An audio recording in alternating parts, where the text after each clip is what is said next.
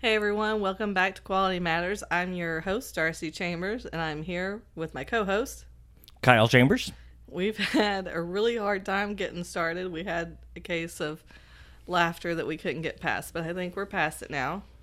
Right? Kyle? Yes. And I think once we start discussing this, the laughter will stop. Hopefully. So, in today's global economy, quality matters. Benjamin Franklin once quipped, "The bitterness of poor quality remains long after the sweetness of low price is forgotten." Quality Matters is here to talk about all things quality. So whether you're looking to improve your business, getting ready for an audit, or dealing with failed inspections, tune in, check us out, then get back to doing work that matters.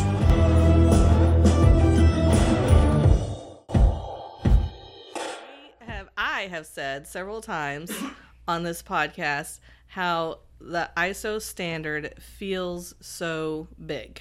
Agreed. And that if it's placed in somebody's hands at a business and said, "Here, we need you to take care of this for us," it feels overwhelming. Agreed. Because oftentimes it's put in the hands of somebody that's not yet competent to tackle the job. right. And maybe this isn't their cup of tea. Mm-hmm. Because I can happily support Kyle in his business, but the ISO standard is not my cup of tea. Mm-hmm. So if somebody handed that to me, I would say, I think I'm going to find a new job. So what we wanted to do is kind of pick apart the standard, but Kyle didn't want to go through it clause by clause. No, that's horribly boring and just a bad way to approach it. And rather extensive, It I is. would think. So he wanted to look at it process by process. So our next several episodes will be a mini series on the ISO standards, but not just one. Kyle, you want to say something? So we're going to be looking at most of this through the lens of the ISO 9001 standard, and we'll talk here in just a few minutes about what the difference is in all these numbers. But you've got really three big ones, and honestly a lot more that are really similar, that have the exact same structure. I mean, they tweak a few things. So if you're looking at health and safety or quality or environmental, they're really similar. But we're going to be gearing this mostly through the lens of 9001, which is strictly the quality standard. And I think a lot of people use that. Agreed. No matter what business you have, that's the most common standard. Oh, hands down. So what is the 9001? It is a quality management standard. So there was a lot of hubbub about the new 2015 version of the standard versus the 2008 and really every other version going back to the late 80s. What they really did different here is they created like this super standard to help develop the other standards or redevelop the other standards, and they called it Annex SL. We don't have to talk about it much, but it's just kind of important to know that there was some, top-level direction, governing the redevelopment of these standards, which is why you'll find that they're all so incredibly similar, which is really, really a great thing. Let's back up because I don't understand what you're saying. Okay. You said there was some top-level direction involved in redesigning the standards. Yes. I don't understand what you mean. Is somebody in charge of redesigning all the standards or just the 9001? The 9001, the 45001, and the 14001 directly. So all three standards are really, really similar in their structure now, right? So they've got mostly the same clauses. Gosh, probably 50% of the language is identical between the three standards. Because what you're doing to improve quality and for continual improvement and for quality and for correcting defects in quality, well, you're going to do really similar stuff for continual improvement, health, and safety. Okay. You are talking way too fast for somebody who doesn't understand Okay. this. So let's go back to my original question. Sure. Top level direction. Who are you referring to when you say top level direction? What does that mean? This is ISO International Standards Organization itself. They created a large, diverse committee to guide the redevelopment of key standards. Okay, so they didn't just pull from their employees. No, They pulled from industries. absolutely. to help Absolutely. rewrite the standards. Yep. I 100% respect that. Yeah. And so what they created was something called the Annex SL. We don't really have to know much more about it other than it was developed by, this group of folks tasked with developing it, and it guides the development of new standards. And the key ones, which we'll discuss here over the next few weeks, are the quality, the health and safety, and environmental standard. Now, you'll find that other standards that are not directly under that Annex SL umbrella were still influenced. So we take a look at, we've been talking about medical. So this committee was only for those 3 standards. Correct. Okay. But we've been talking about medical devices a lot recently. And so the medical device 1345 standard is not an Annex SL standard. However, if you read the 2016 edition of it, you can 100% tell it was influenced by these same things. So even other less common standards, say the IT security standard, 27001, they were all very heavily influenced by the same movement, which is really great because it adds some uniformity to the industry that it's previously never had. Yeah, and I appreciate that because, our listeners may be tired of it, but I liken everything to the education field because that's what I'm familiar with and that's what I know. And back when I was teaching, I remember, politicians or whoever making laws and writing procedures for us, even at the ESC, for making rules for us in the classroom. Even if you used to be there, you're not there anymore and things change.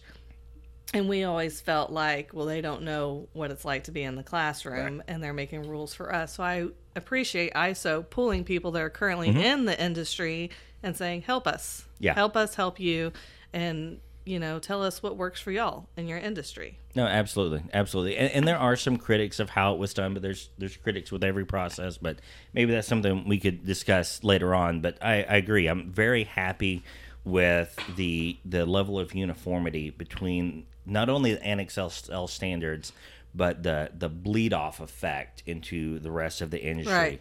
Because it really makes it easy for an auditor like myself, right? Because if I'm going into audit, I don't have to remember, a totally different set of clauses.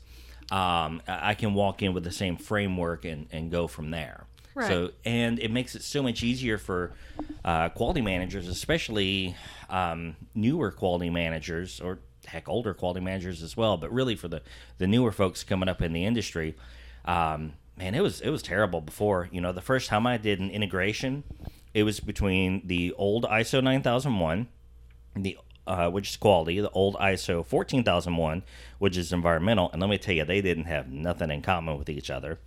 And ISO hadn't yet developed a health and safety standard, so I went with the old British standard, OSAS 18001, and it was completely nothing like the other very two. Different. Yeah. And so I didn't realize that ISO's health and safety standard was new. Oh yeah, it's a brand new product. It hasn't been out long, and one of the biggest reasons was the old British standard just wasn't very good, and it was so incredibly different from everything else. It was just very, very hard to work with. And you can Google, and maybe I'll see if I can find some of these as well, put them with show notes. But the what they call it, the matrices that people would create to show where this clause of 9001 mapped to this clause of 14001 mapped to this clause of 18001. Oh my gosh, these things were an absolute wreck and nightmare to look at. But it was the best anyone could do. But now it's more streamlined. Oh gosh, yeah. So just hearing you talk about this a little bit, the ISO people, I really have respect for them. It sounds like they're doing things the right way, trying to make it streamlined and as easy as possible for quality managers and businesses out there. And that's really been the goal, the true goal of ISO from the get-go, going back, to their earliest beginnings in the 40s and 50s in Geneva and Britain and all of these different things, which, maybe we can discuss another time. But their goal from the get-go has been uniformity, standardization, really trying to make things easier for the world. Like you hear about ISO containers, right? Well, why are they called ISO containers? Because there's an ISO standard for the size, shape, and construction of these containers. Well, and that's the goal of the standard, too, is to help your business be more streamlined. So it makes sense that the standard would put forth every effort to make sure their standard is streamlined. And here's just because I've, used to play a lot of music, and so this one's fun for me. The note middle C, the pitch as determined by folks in Germany versus by folks in France was off by a few hertz. And so as long as you played it according to that pitch, it'd always be in pitch. But the two countries could never play music with one another. They'd be horribly out of tune with one another. Mm-hmm. And so ISO stepped in and set, and I can't remember what it is now, but they set the pitch for middle C. So all the music that you hear is based on that pitch.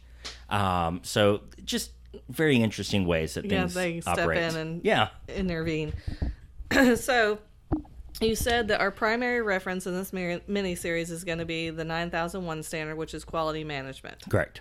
Which is just what it says, managing your quality and the processes to get quality.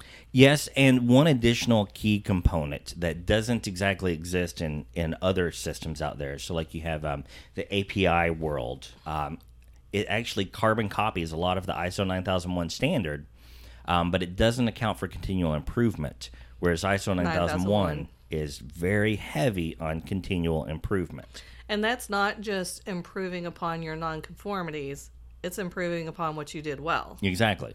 Which, who was it that we talked about in one of our case studies that was already doing things well? Oh, the Kenya. Yeah. The Kenya pharmaceutical, what's it called? It was just Kenya Pharma, but yeah. And so they were distributing the medications. Yeah. Mm-hmm. Yeah, and so they were already doing things well, but they said, how can we do things better? Yep. And they went to ISO 9001 for that. Yeah, and so it's just a natural segue over there. Okay, so some of the other standards we might be referencing are 45001, which is? Health and Safety Standard, Health and Safety Management System. So if you need 9001, do you always need 45001? No, it really depends on what your goal is for your system. It really depends on what you're doing. I mean, if you're operating, say, an IT server farm, yeah, there's need for health and safety, but it's probably much more limited than in a traditional manufacturing facility. Okay, so not necessarily going hand in hand. But what about if you need 45001, you probably need 9001? Generally, there's no explicit requirement, though, because, and we'll talk about it in more detail, but both of them have requirements for an internal audit. Both of them have requirements for management review. Both of them have requirements for tracking defects. So it's not required, but in general, if you are getting 45001 you certified, probably already have probably 9001. going to get 9001. Yep. Okay. And the other one that you mentioned was 14001. Yep. 14001's been around for a while, only recently integrated into this new Annex SL model. And it's for environmental management. So, again, whereas, say, in the quality world, we're really concerned about product defects or, maybe about, like, the first batch that goes out, first article inspection, we care about these things. For health and safety, none of that means anything.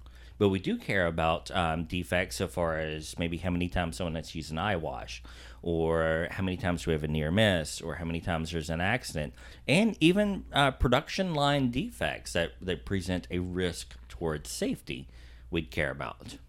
For the 14001? I'm sorry, that's for 45001. Okay, sorry. So we were talking about 14001, the environmental standard. Yeah, so for 14001, it's going to be still real similar to health and safety, but we're looking at environmental issues and where could we substitute a hazardous chemical for a less hazardous chemical.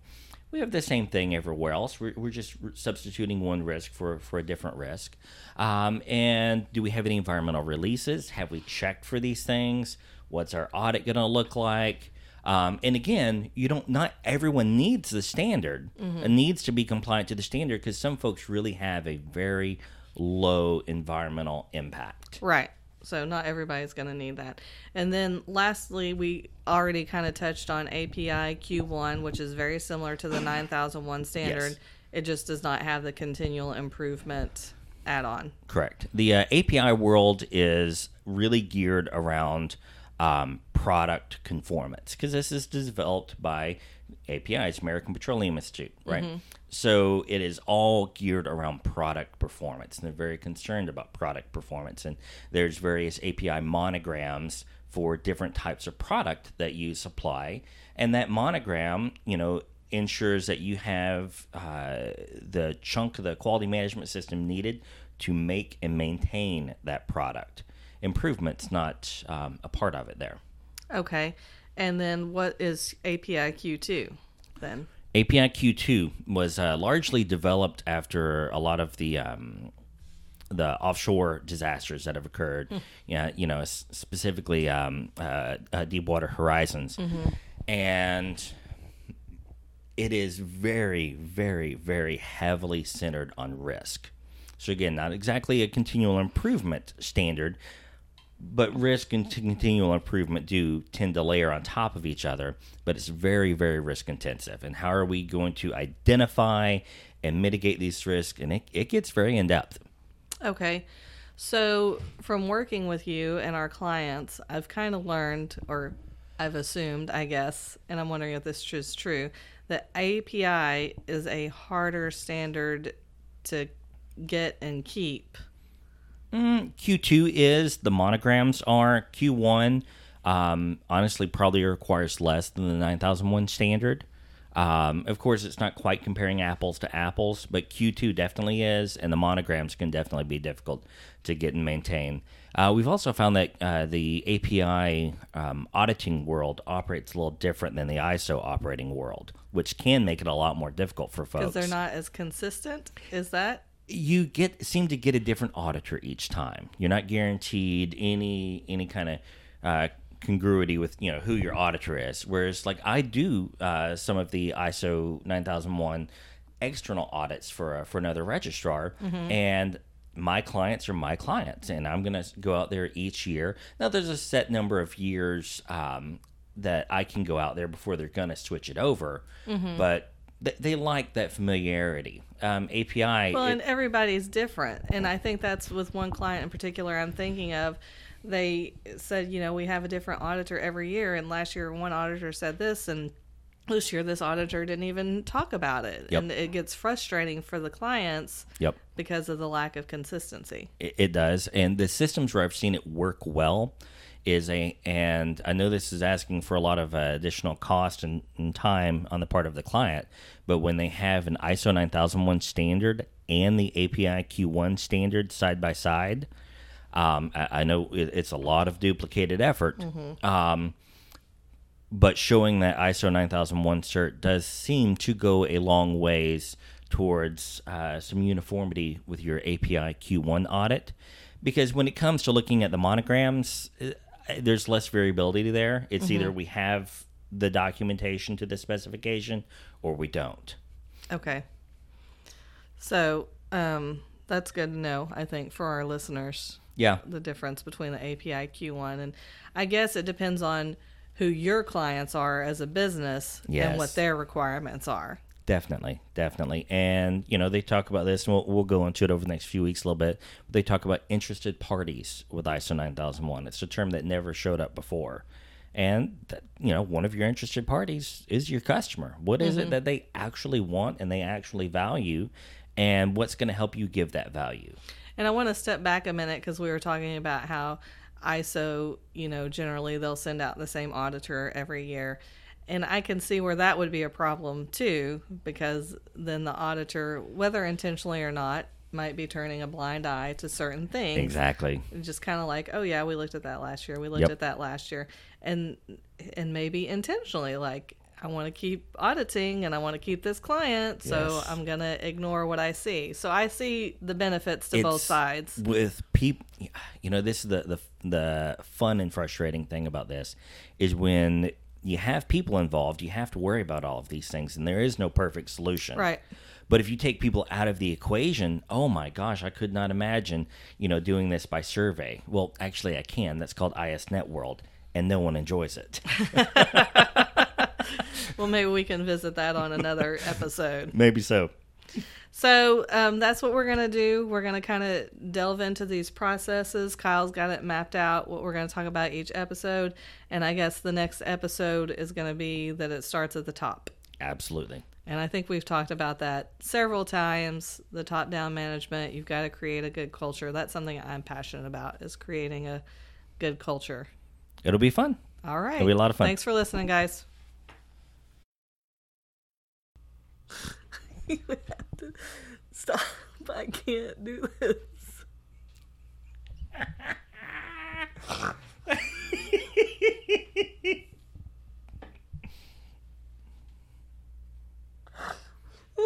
Stop.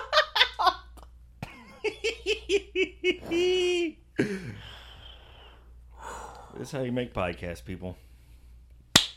That's how you do it with Kyle. Working with a normal person, it would probably be easier. This is what I have to work with. Normal people don't try to start their own business, though. Okay, let's go. Turn that off. Are we ready? For 44 seconds. Okay, wait, I gotta...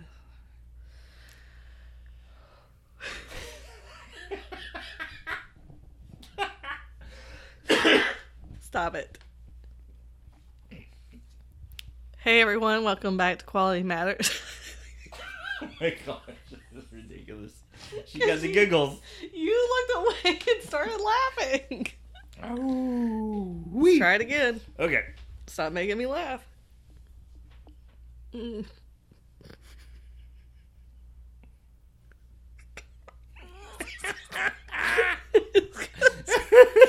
You're doing it. I can't help it. You can't. You're blaming it on me, saying that I have the giggles, and you're the one over there about to bust out laughing every time.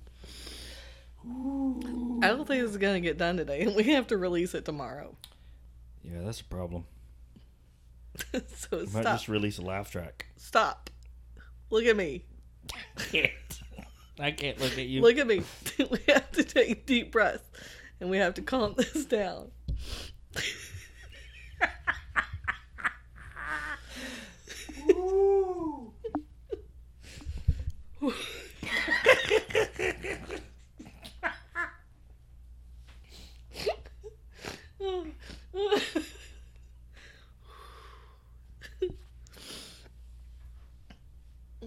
Turn it off.